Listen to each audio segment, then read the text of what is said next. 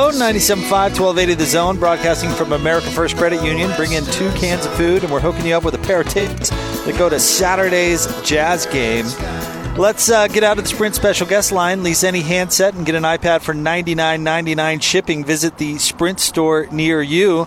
Joining us now, the radio voice of the Utah Jazz, the one and only David Locke. His interview brought to you by Ken Garff. Visit West Valley Chrysler Jeep Dodge Ram for great deals and even better experiences. He's the one and only David Locke. Hi, David. How are you?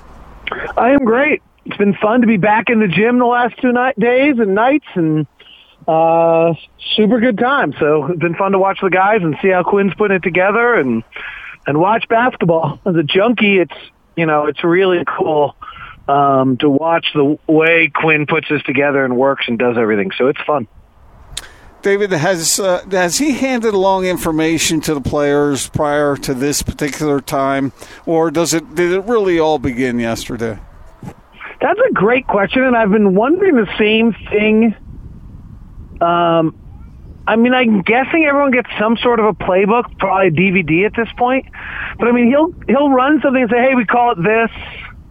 And so he's kind of talking to those 5 guys and some of the young kids. These guys have gone through summer league, right? Have run all the systems, but Boyan and Mike have been here for some of the OTAs. But the OTAs, they aren't running the, whatever their various play calls are, or this or that. I don't want to, give away, what we call things, but. So I don't know the answer to that, but I have been wondering that, Gordon, because there are times when he'll stop and say, "Hey, we call that our pencil," or "We call that our this," and so, he ran through basically one of his play call systems at one point, and I'll tell you what, if they have not had it beforehand, then they are really smart basketball players, because to me, I would be swimming with the amount of information that's out there and struggling. These guys are at a really high level. Yeah, hearing Mike talk today, and David, you were right there standing next to me. He said the hardest part he's having right now is the terminology. And I told Gordon, he also said that Quinn, as opposed to some other coaches he's had, is extremely detailed, where, as you indicated there, he's stopping practice and kind of grilling these guys on what's going on. So not only is he getting all these details thrown at him, but it's essentially in a different language. Well, Mike Conley told the story of him, Quinn stops practices and all of a sudden says, "What's our first absolute?" And he'll just point at someone. Sometimes it's a player, sometimes it's a staff member. So, I'm always nervous that it's going to end up like I'm going to have to answer a question one day and be paying attention enough to know what's going on. He'll do all those kind of things just to keep everyone, and Mike was sharing how he got asked the question.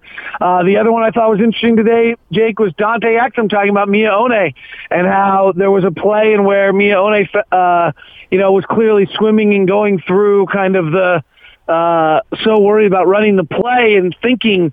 And Dante, now the 6-year veteran, came over to him. I know exactly what play Dante's talking about, and coming over to him and hey, it's all right. You'll figure all this out. You'll see those things at some point. And kind of funny that Dante's now reached that point as a 6-year veteran and been here with Quinn for those 6 years that he reacts that way. So, David, do you think that it is in some ways harder for a veteran to come in and learn a new system, learn new language, than it would be maybe a younger player? Because it's like the guy who's been out golfing for 35 years and suddenly somebody gives him a lesson and he's having to rearrange everything he's been doing for quite some time. I did have that feeling on night one, Gordon. My feeling on night one was that day one, maybe a little bit at night session, was that Quinn had to unteach 10 years of Jeff Green and unteach 10 years of Mike Conley and unteach, 10 years of pro basketball. Actually more. Boyan started at 16 in Europe, of pro basketball. And that we do some things differently than other people on the defensive side. So that would have been the morning session yesterday, and also on the offensive side. So I did feel that there was this level of, hey, you probably, most of the teams you ever played have asked you to do this. We don't do that. We do this. And so I think that's going to take some time and some film sessions and some things of that nature. These guys are, again, these are really bright players, particularly this group we have. But but I do think there's going to be there's an unteaching, and it's going to be, I think it'll show most when there's fatigue. When these guys go back to what they're used to doing, when they're tired, rather than when they're at their sharpest, they'll do what Quinn wants them to do. But yes, I did have a feeling that while Mia One is learning a brand new system, in some ways Jeff Green and Bojan Bogdanovic have to relearn something. Though on the other end, Jeff Green's on his fifth team in 5 years, so he might be used to this. But I'm not sure everyone's as detailed as Quinn is. David Locke is with us, 97.5 and in 1280 The Zone.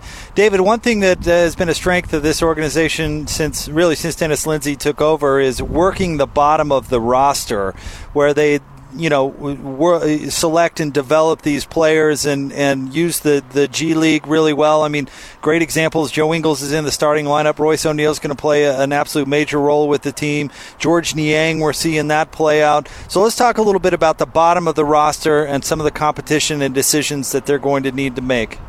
Well, that's a great point, Jake, because I think they're trying to hit it again. There's two interesting players at the end of this roster that are likely to probably be the 15th guy, and there's some reasons for it. So Stanton Kidd is one of them. He played at Colorado State, and then he's been in Europe, and he's kind of that same body size, 6'6", 6'7". At times in his career, he's really shot it well. At other times, he has not, quite honestly. There's not been a great consistency to it. His shot looks very good, but he can defend multiple positions. And he actually is a guy that the Jazz were really interested in a year ago, but had some contract issues with his European team that they couldn't get him out of his contract to bring him in. So they've brought him in this year. He was in Summer League both the last 2 years for the Jazz. Probably played a little bit better in the Summer League 2 years ago than he did this year, but if you watched him in those Summer Leagues, it was always obvious that he was an NBA player. Like, he kind of stood out a little bit. The other one's William Howard, the Frenchman. This is another one, really very long. The story behind it is very much to the Jazz dedication and diligence that they went to go scout another player in, I think one of his French teammates or one of his opponents last year in the league, I think he played for Cholet, was drafted this year or was in around the draft. So they went to see him and they saw him, and here was a pretty smooth shooting 6'9" or 6'8" long body. And again, the same concept. Like, all right, well, what are the pieces of this that we can put together? And so the Jazz have the 3 second-round draft picks. Mia One is going to be on the regular roster. And then Brantley and Justin Wright-Foreman, they want to have play a lot and have their games evolve. And the G League has now gotten good enough so that you can't kind of just bully ball your way through like the way you would in college, or just go score the way Justin Wright-Foreman did at Hofstra. And so those guys, they think the best way for them to develop is actually to play. So I think both them are, if I remember correctly, have the 2-way contracts, and they'll play a lot for the Salt Lake Stars. And so in some ways, the 15th roster spot is absolutely what you said, Jake. It's a battle between these two guys who they're hoping to be the next Joe Ingles, Royce O'Neal, or George Niang. David, forgive me if we've talked with you about this before, but it's on my mind, and I can't remember who I talked to about it and who I haven't. But it's this whole idea that Quinn Snyder is facing more pressure this year because he has more talent on his team. Now, I think this is kind of preposterous. I think it's ridiculous because when you give a man of that mental aptitude more tools to work with, I think he's elated with what he has. I don't think he's thinking about pressure for 2 seconds. Do you? So I think it's preposterous because I have spent so much time with Quinn over the last few years, and I can't imagine him feeling any more pressure than he already does. He cares that much.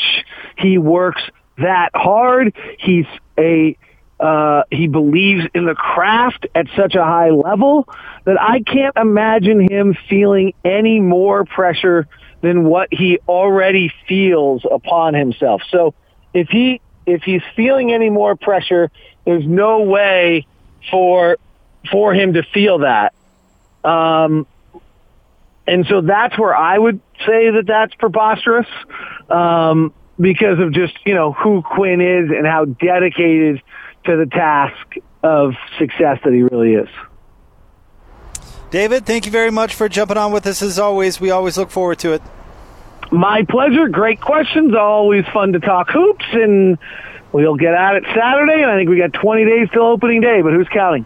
Hey, David, one other thing for you. I just wanted to let you know that I did come out with my list of nicknames for the players, and I ran them by Bowler. So if you want me to run them by you, I'm sure you're eager to hear what they might be, and I'll pass them along to you later. Well, Gordon, Craig has been such a stalwart of Utah broadcasting for all these years and is really the voice of the Utah Jazz. And so I wouldn't want to steal any information from him.